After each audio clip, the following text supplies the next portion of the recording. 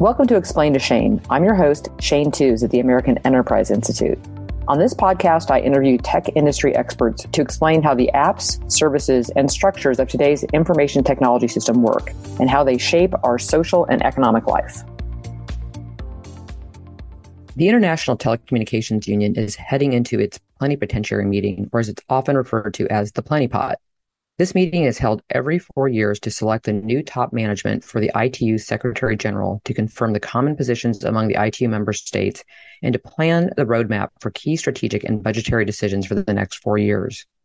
On today's podcast, I have 3 guests who will walk us through the importance of the ITU to our global communications networks and the development of technologies that use these networks.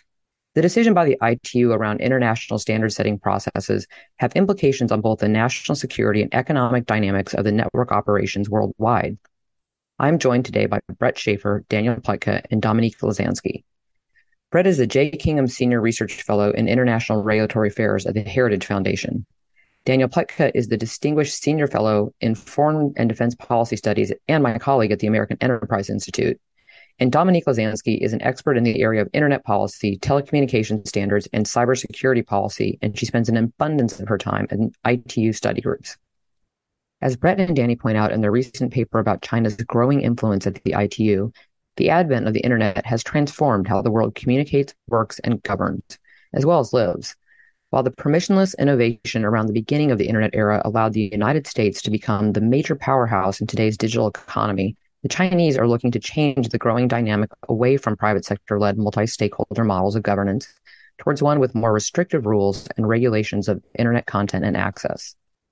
We talk about the current situation and recommendations to policymakers and stakeholders on how important the decisions are over the next few weeks on the future of both networks and our national security, and the importance of keeping the democracy of information available to all the world's citizens. All right. Well, welcome all to Explain to Shane. Everyone, Brett, Danny, and I want you two to get us started because you did a great report on what is going on at the International Telecommunications Union. And this is really more about the geopolitical aspects of what is going on in the space, even though, I love the actual nitty gritty, but we're going to start with, what is going on? There's an election coming up, and why does this matter? Brett, do you want to get started? Sure. This is it's actually part of a broader picture. If you take a step back about 15, 20 years ago, there was a belief, spread within Washington, bipartisan, that integrating China into the international system, welcoming China into the international economy, would modify China's behavior, would lead China to become more like us, in essence, in the United States, Western countries, adopt our values, become a good partner in the international economy, a good partner in the international system, obey the rules, appreciate the rules that we've established over in the post-World War II era, in essence, become one of us. That didn't work. And it's become increasingly clear over the past 5-7 years that China is instead trying to shift and modify the international system to its benefit in ways that are actually harmful to the way that we believe the international system should work. And so what Danny and I have been doing over the past couple of years is writing a series of papers about China's efforts to influence international organizations. And the ITU paper that we wrote is one of those papers. And the ITU is probably one of these organizations that most Americans have never heard about. But it's incredibly important. The International Telecommunication Union is the organization that is, in essence, sets standards for a number of different areas in terms of radio frequencies, so that radio frequencies don't interfere with one another, orbital slots so satellites don't run into one another. It establishes policies on broadband so that cellular phone frequencies are able to operate. And importantly, what it does is it sets standards or adopts standards for internet communication and technological devices so that they can operate internationally from one country to another. And these standards, while it sounds really kind of boring to develop them, are incredibly important. They're worth billions of dollars to companies that have the patents that these standards are based on. And once these standards are set, it gives this company that develops those standards a leg up in terms of international competition, because other companies are then incentivized to adopt those standards for their own purposes and their own devices around the world. So what China is attempting to do in the ITU is influence this process so that the standards for the next 10, 15, 20 years aren't European standards or US standards, but instead are Chinese standards, and give their companies and their government, because in China, not everything or very little is separate from the government, the economic, the technological advantages to sort of set the stage for our global economy for the next 20, 30, 40, 50 years. So to put a little more context on this, it's about 12, 15 years ago when I was at VeriSign, my engineers came to me and said, hey, a bunch of Chinese showed up to our standards meeting. And I was like, don't they normally do that? And they said, no, they usually wait for basically the US and the European entities to create standards, and then they would build to them. And the fact that the Chinese started showing up around 2009, 10, 11 was really a big deal. And I was like, what does this mean? They're like, we got to pay attention to this. At the same time, we used to have these big groups that would meet over the State Department, and you used to bring your subject matter experts with you to these big meetings. And Dominique will talk about this in just a second, because a lot of the work she does. And, so it used to be Cisco. All the big network operation companies would bring their experts along, and the U.S. got away from that in about 2012, 2015, which meant part of it was, and this was just one of those silly things where they said, we don't want any lobbyists on trips. I wasn't actually, I didn't meet the threshold, but the State Department called me and said, are you a registered lobbyist? At the time I was, and they said, well, you're uninvited. And they hung up on me. I never even knew who was. I was like, could have been a prank phone call as far as I know. So we started to lose our own expertise by our own unfortunate guidance at that point, and the Chinese very quickly came in and filled in that void. So we saw that problem coming down. Actually, I guess we saw it happening. I guess we didn't understand the complexity or perhaps the level of that was going to be a problem. So Dominique, you spend a lot of time actually in these meetings. So give us some context as to what is currently going on. Yeah, sure. Thanks, Shane. Just following up on your comment, what I've seen from U.S. companies like Cisco, for example, and others, is that when they've had a lot of downsizing in the last, let's say, 10 years, standards are the first thing to go. So engagement from Cisco has decreased because it's a cost thing, it's a budget issue, right? So as Brett correctly said, there isn't a difference between the public and private sector in China. So taking Huawei or throwing Tencent or whoever it is at a standards organization will always be funded by either the government or themselves, or a couple of different things. So there's a really important point there about how the market and private sector works and priorities within that in the US and in Western countries. And I just wanted to highlight that. But yes, I am in Geneva this week, so this is an appropriate time. I'm at a study group called Study Group 17, which is on security. And in the ITU, there are a number of study groups on security, protocols, Internet of Things, environment, various things. Now, we have to remember that the ITU's remit in its constitution is for telecommunications. This does not include IP addressing, does not include the internet, does not include anything related to what goes over telecommunications networks. And that was a choice that was made by the membership in the 80s. And that's a historical thing that happened quite a long time ago. So all these study groups should be focusing on telecommunications. However, the remit has expanded to the point of where nothing is ever rejected anymore. And what I've been seeing over the last couple of years, especially with COVID and with everything being online, it's become a place for the Asian countries in particular, with a handful of African countries, a couple of Western countries, the US, Canada, one or two countries from Latin America, to kind of go and kind of fight out this kind of thing where, the US and the UK and all of our allies and people that are aligned together are trying to prevent things from happening. So we can make sure that, for example, 3GPP does 5G, 6G standards and not the ITU, or IETF does internet standards. I know Sorry, there's you're totally dorking out on the acronyms there, but we're gonna let those slide because most people know well, standards in multi-stakeholder environments. How about that? Okay. But so basically, what I would really say is that the IT standards is becoming an Asia regional location, right? So we're seeing China and Korea, a little bit of Japan, but basically China and Korea as well, really focusing and trying to bring their national standards to an international forum to gain legitimacy. So, Danny, give us a little bit of the larger picture. Step away from the tech geekiness here. When we talk about this has a lot of national security and just sort of international policy implications. When you were working with Brett, what was your kind of takeaway about this little area of the world that kind of lit up for you? Thank you, Shane. Yes, and thank you really for not asking me how 3GPP works in setting 5G standards. Sorry. No, it is actually vastly important. And this is really part of this. This is one of the reasons why the Chinese actually, just to sort of address the problem that not Dominique herself raises, but that Dominique's presentation raises, is that a lot of this is arcane. You know, it's not simply arcane to people who work broadly in the tech space. It's arcane to almost everybody who works outside the telecommunications space.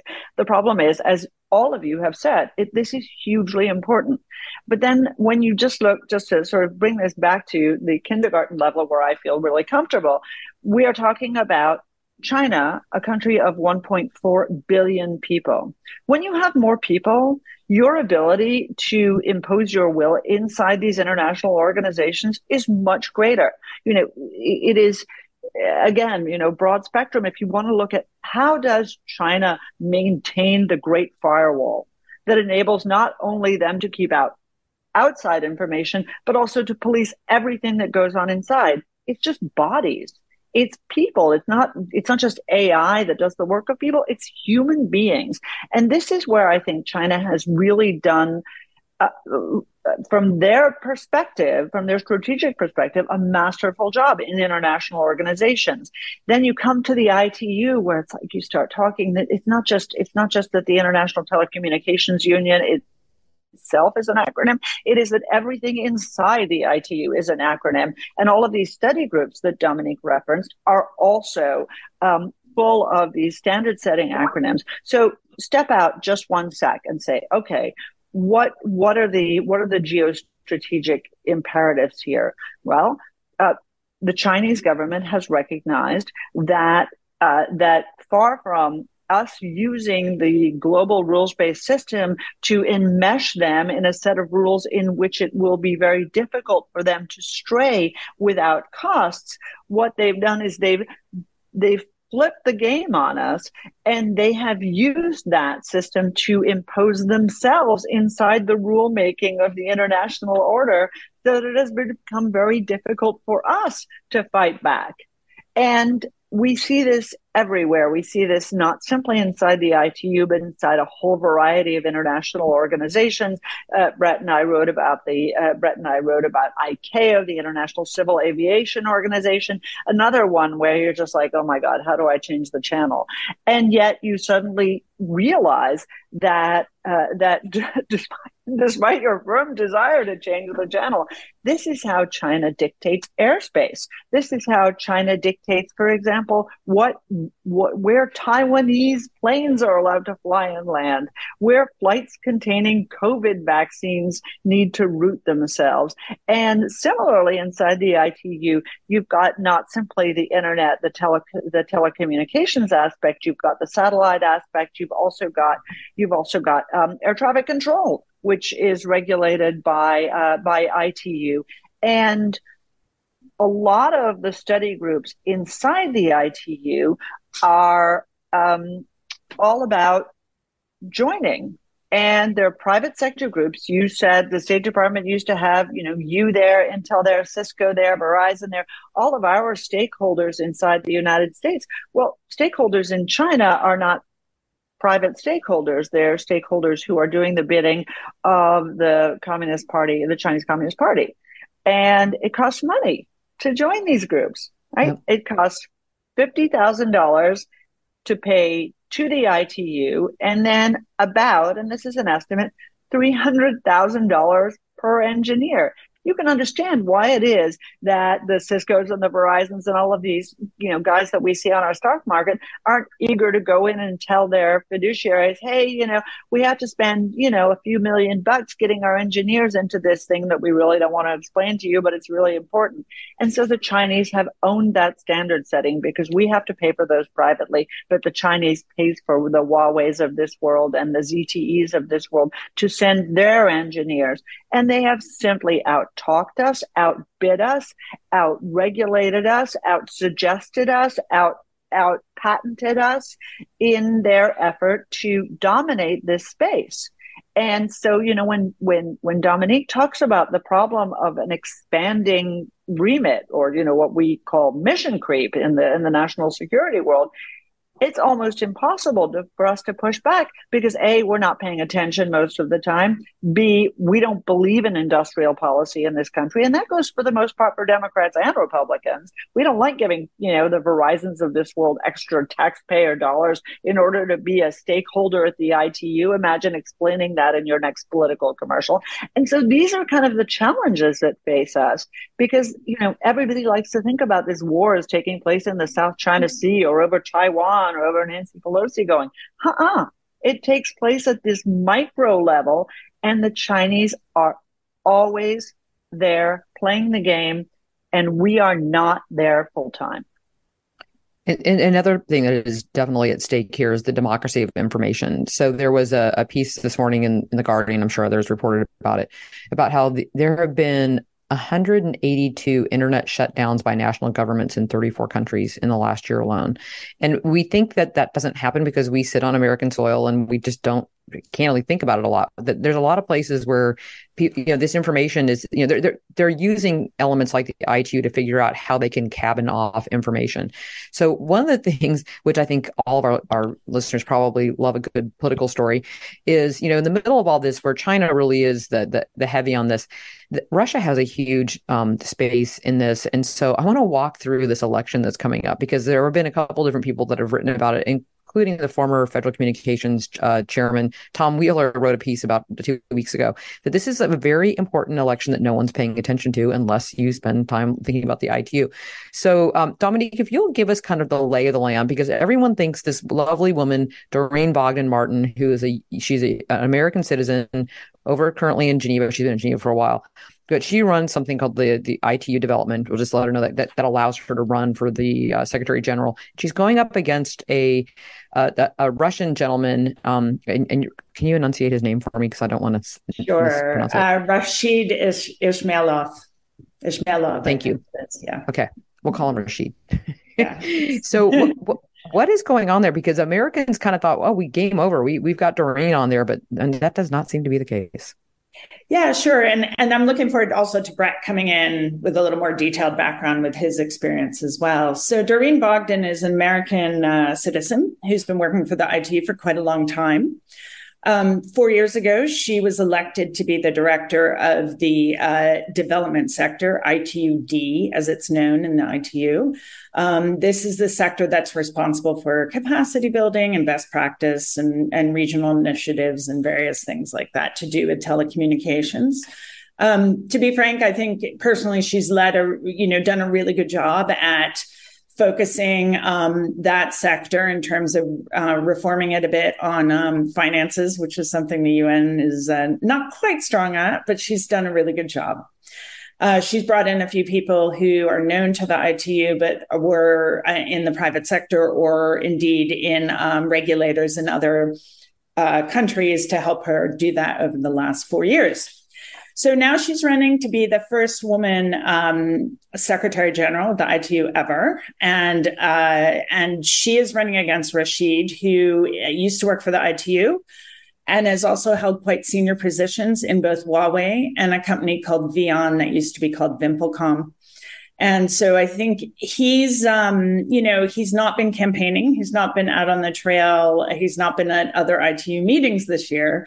But we all can see and we all know that he's been doing through the Russian government. There's been quite a lot of deals that have been cut throughout Africa, probably throughout the RCC, which is the former Soviet countries, and through other areas that throughout the world that are probably like Venezuela, for example, will probably vote for him.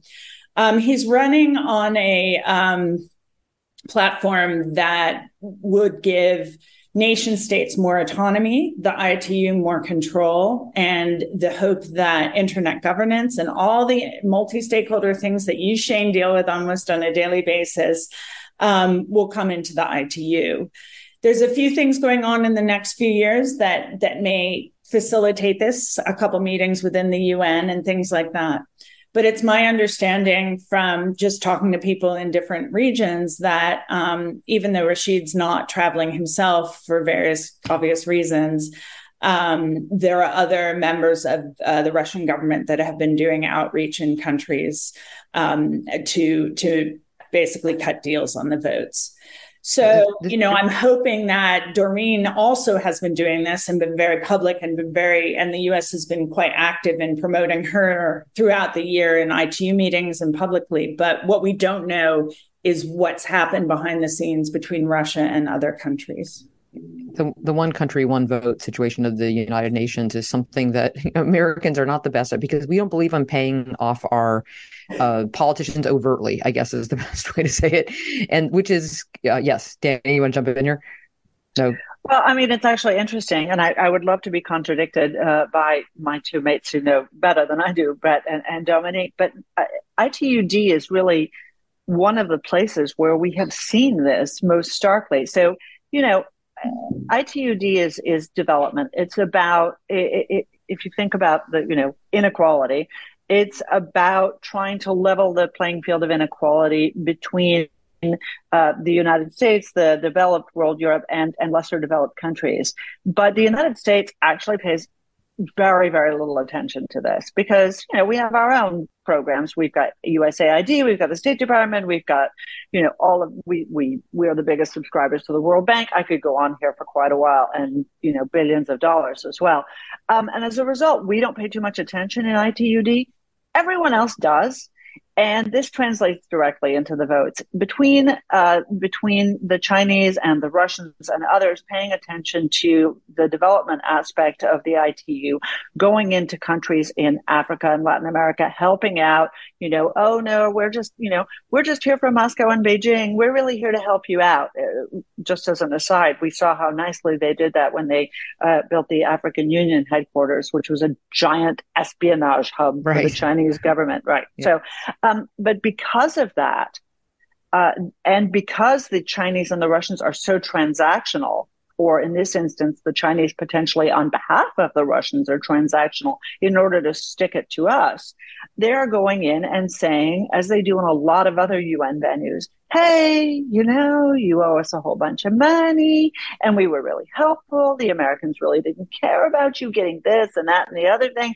And so, is it going to be Doreen, that American, a colonialist, or is it going to be this representative of one of the oppressed nations, our good friend, whatever the hell his name was, Ismailov. And this is exactly, you see how much attention I pay to his commercial, even though it was quite good. But this is the problem, is that the voting system internally is so corrupted. And Brett and Dominique know tons about how it's not just corrupted inside the ITU, but this is how we lose votes. Yeah. And so, Brett, you have written not only about the ITU, but you had a couple great pieces this spring about why the Biden administration is so in love with the United Nations, and another one on time for for reform in the UN, which really leads to this. It's a very similar situation of what's going on in the ITU. So can you expand on that for us? Sure. The Biden administration is, as many people on the left side of the political spectrum are, very enamored of the United Nations, and they want to work through the United Nations And their policy thus far in the first couple of years of the administration has been to rejoin parts of the organization that the Trump administration had pulled out of, to seek to pay arrears to the organization that have accrued over a number of years, to try and change laws to allow the United States to re-engage with parts of the organization that, for instance, UNESCO is an organization that the United States withdrew from and hasn't been able to pay money to since 2011 because they gave the Palestinians full membership along with other member states, which is under U.S. law, prohibits U.S. contributions. They're trying to change that law to allow the U.S. to do that. So there's a lot of ways in which the Biden administration has sort of given a full body embrace to the UN and ignored a lot of the problems that are present in many of these organizations that in ways which affect U.S. interests detrimentally. And that's not to say that the United Nations doesn't have value and we shouldn't be engaging with it, but I think we have to take a realistic perspective and portrayal of the organization and recognize that it has many flaws to go along with the advantages that participation and engagement can sometimes give you. That being said, the ITU is important because I think we've had this conversation now for about many minutes now, at least 20 minutes. And we haven't actually mentioned the fact that a Chinese national is the Secretary General of the ITU. Right. He has been, he's finishing up his second term right now, which means that he has to leave office. But during that time period at the ITU, he has specifically, international civil servants, including the heads of these organizations, are supposed to take an oath in office, which says that they don't receive direction or instruction from governments or any other outside entities. And yet he has over and over and over again fully endorsed Chinese policy. He has endorsed and encouraged countries to get into bed with the Chinese government on the Belt and Road Initiative, its Digital Silk Road Initiative. He has, when the United States raised questions about security of internet systems under Huawei, he basically poo-pooed that and said that that was a distortion and inaccurate accusations by the United States. So in essence, just parroting the Chinese line in a number of different areas in direct violation of his oath of office for neutrality. And when Ismailov comes in there, he is not going to be a free actor. He is much like Hu Linzhao is going to be acting at the behest of the Russian government because these authoritarian governments do not allow their citizens to act with the freedom of conscience and the neutrality that is expected of international civil servants.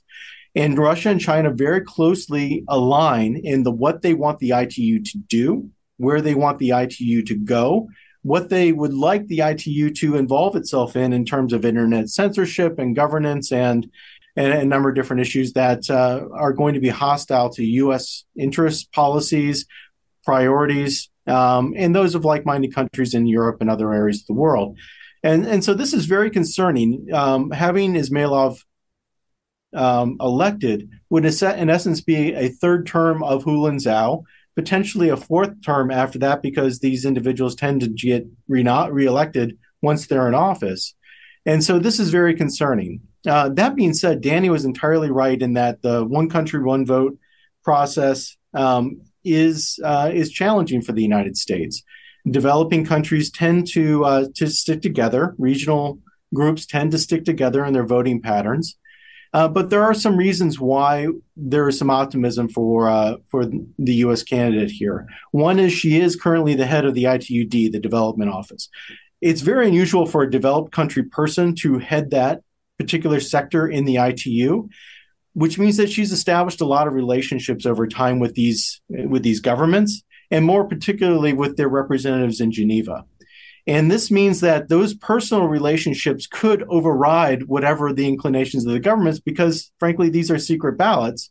And the governments may tell their representatives to do one thing in the vote, but they may do a different thing when they're in the voting booth. Or they just may not receive instruction from Capitol and make their vote based on the relationships that they know. And Doreen has been in Geneva at the ITU for over 20, almost 30 years now.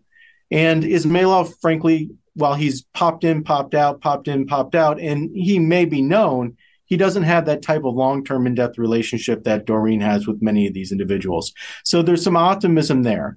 The United States also has quite a bit of influence with member states. And even though we're not quite as transactional as the Chinese or the Russians in this area, the fact is that a lot of these developing countries are recipients of U.S. foreign assistance, and the U.S. State Department and the Department of Commerce going in and meeting with these individuals and saying, hey, we really would like you to vote for our candidate, does have some influence and sway here. So I think the U.S. government has been doing what it can to try and promote her candidacy. There's reasons for optimism, but we should be pulling out all the stops right now, because it is very, very important going forward that we do have a person that is going to respect the independence and the integrity of the ITU mission in place as the Secretary General, and not a person that's going to be receptive and advancing the policies and priorities of Russia, China, and other authoritarian states. So we won't go into the depth of plenipotentiary, which is coming up, because we could do a whole one after this. But it is sort of the equivalent for those who haven't been in this space, that I know a lot of your kids are just going off to college, and many of them probably went through a fraternity or sorority rush process. It's quite similar. So they actually have a 3-week meeting, which still in this day and age just astounds me. And the first week, all the big deal people, the big, the heads of whatever show up, and they have cocktail parties, and they're all doing, basically they're going to, to try to push you to go Delta, Theta, Kappa, whatever, Zeta, and then after all that takes place, how is it? So make sure, correct me on this one, Dominique. So when does the vote actually take place? Is it the first week or the second week? The second week? So in addition to the Secretary General, there are other positions, the head of the 3 sectors and the Deputy Secretary General and radio board and all that stuff. So that takes place in the first week in conjunction with about 300,000 different cocktail parties. What's interesting is it's round voting. So if there are more than 2 candidates, it has to go to a second and third round, and there has to be 8 hours in between that voting. So you might have a vote at 10, and then you have to wait until 6 to vote again in the same election. It's it's the most amazing thing. It's extremely antiquated. Every appointed person for every country has to go up, write the ballot out, put it in a clear plastic box. They have to be counted. It's crazy. There is other work that goes on while this happens, but it's pretty intense, actually, I have to say, and it's quite long. And then after that takes place, there's another about 10 days where the actual nitty gritty, these study groups you mentioned, they actually, the juntas, the big guys all leave, and then the real work. Yeah, the ministers leave. They've done the cocktail parties. So the unknown in this whole situation is that the event is taking place in Romania. And I am not sure what the situation will be in terms of who is traveling. Right now, China and all Chinese delegates to every study group in the ITU are not traveling. Only people from the missions or local offices are coming. So I'm in a study group where there are literally no Chinese physically present. So that is due to continue through the end of the year. It's a Chinese government policy rather than a UN-related policy. So we don't know who's going to show up. We don't know if the Romanian government will grant visas, or to what extent they'll grant visas to Russia, regardless of the fact that it's the UN. So there's a lot of things at play that are kind of geopolitical more than anything else. So let's step away from the fun of the politics and talk about some of the things that you recommended in the paper, because you had some really interesting topics. And part of why this matters is you mentioned the need to keep the internet governance out of the ITU. So can you just kind of talk to us about some of the things that you recommended? Because I thought you really did a great job, bringing this back home. Yeah, sure. Thanks. Yeah. So there's going to be a lot of discussed coming up. IPv6 and numbering and all these crazy acronyms, I know, but basically things related to cybersecurity, to spectrum. There's going to be a bit of a fight probably about Starlink and spectrum rights in the Ukraine and et cetera, internet governance. So today, in fact, there was an interregional meeting to share discussions around internet policy ahead of this meeting for the ITU coming up. And the Arabs and the Africans were like, nope, we don't want any other stakeholders discussing internet policy except for government. So they were very clear about where they stood versus, the multi-stakeholder, the importance of the private sector and others in discussing internet policy. And so the big proposal, which we haven't yet talked about, and Danny mentioned it briefly in their paper, is, the Huawei proposal for changing what the internet looks like, and really having more of what I would say is a telecoms approach to an internet network. So the internet's very distributed and, best effort and things happen and we get data. Whereas in telecoms, it used to be you pick up the phone, you talk to somebody on the other end, it's a one-to-one relationship. And the what's called new IP is very much still under discussion. And it's very much a telecommunications top-down sort of approach to how the internet's done.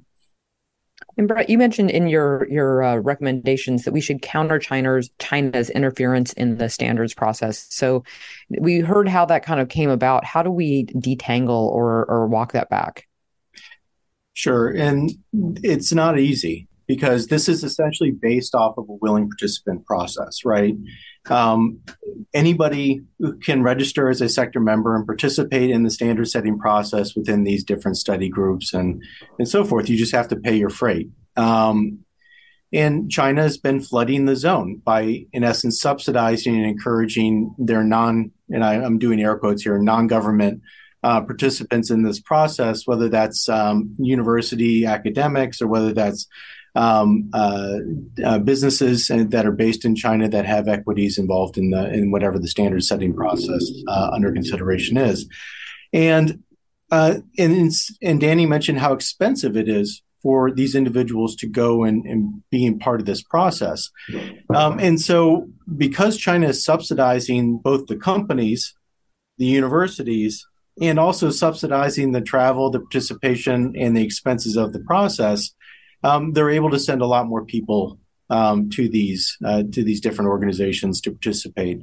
And the United States needs to work with consider different options for lessening the cost or the burden for U.S. companies to also participate in this process. And Danny and I recommended one of the things that we should consider here is making the cost of participation tax exempt for the organization. In essence, just allowing them to write off the expenses of the participation as a legitimate business expense, to allow them to participate more fulsomely and counter China, which does so in a far more direct and industrially. What was the term you used, Danny? Industrial policy, in terms of supporting. I believe that's the one. Yes, even though after the pass of the CHIPS Act, we're all having to kind of eat our words a little bit on that one. But yeah, I generally do agree with that. But yeah. So what do you specifically, you have recommendations for the current or the future administrations on some corrective thoughts on this. Can you walk us through those? I mean, look, they're all exactly as you would expect.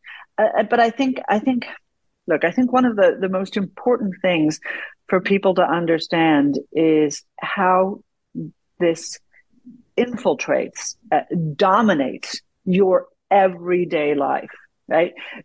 It's not just your phone, right? It's not just your 5G tech. It's not just the plane you get on. It's not just your air traffic control. It's not just your satellite TV or your satellite provided internet, which is crucially important in some areas that don't have the kind of broadband that we do. It's one of the examples that Brett and I gave in the paper is it's global entry. How about having a system that would allow Chinese technology embedded into your passport recognition for when you enter and leave the country? How about TSA? How about the Chinese or the Russians or any bad actor able to access information about every single aspect of your life? Let's get even more granular. What about your baby monitor? What about the Internet of Things? Right? Your Ring doorbell. This is what's at stake. And given magnitude of what's at stake, our rather blasé government attitude has been, a little bit troubling. It's not just, Brett mentioned the politicization of the ITU under Hu Jintao. That's one of the elements of it, but also bolstering the independence of the ITU. We kind of act like this is really an organization that just doesn't matter that much. And when we say we hope that Doreen is getting the kind of backing that Ismailov is getting, the fact that none of us actually know that is a little bit worrying. The internet governance that both Dominique and Brett talked about is another factor where we just have to firewall this off and say, no, we like the grassroots internet system that we have. We don't want a Chinese Communist Party or a Russian party dominated IT system. The standards is everything we just talked about, helping companies become part of the standard setting. But I think the biggest thing here, and the one that underpins everything we've said, is have a credible alternative. Brett, your and my former boss used to say, you can't beat something with nothing. And that's kind of been our attitude is, oh, that's bad. You shouldn't do that. And the answer is, oh, what should we do? And we're like, well, we really want you to think for yourself. And we're like, oh, okay. That's a problem. Mm-hmm. Brett, do you want to add anything to that? No, I think Danny went over it. It's all about hopefully having leadership at the ITU that is going to be independent and preserve the independence of that organization from a continuation of the Chinese influence that has been apparent and omnipresent under the current Secretary General. It's about making sure that the internet remains outside of sole government governance, which is something that both Russia and China are advocating.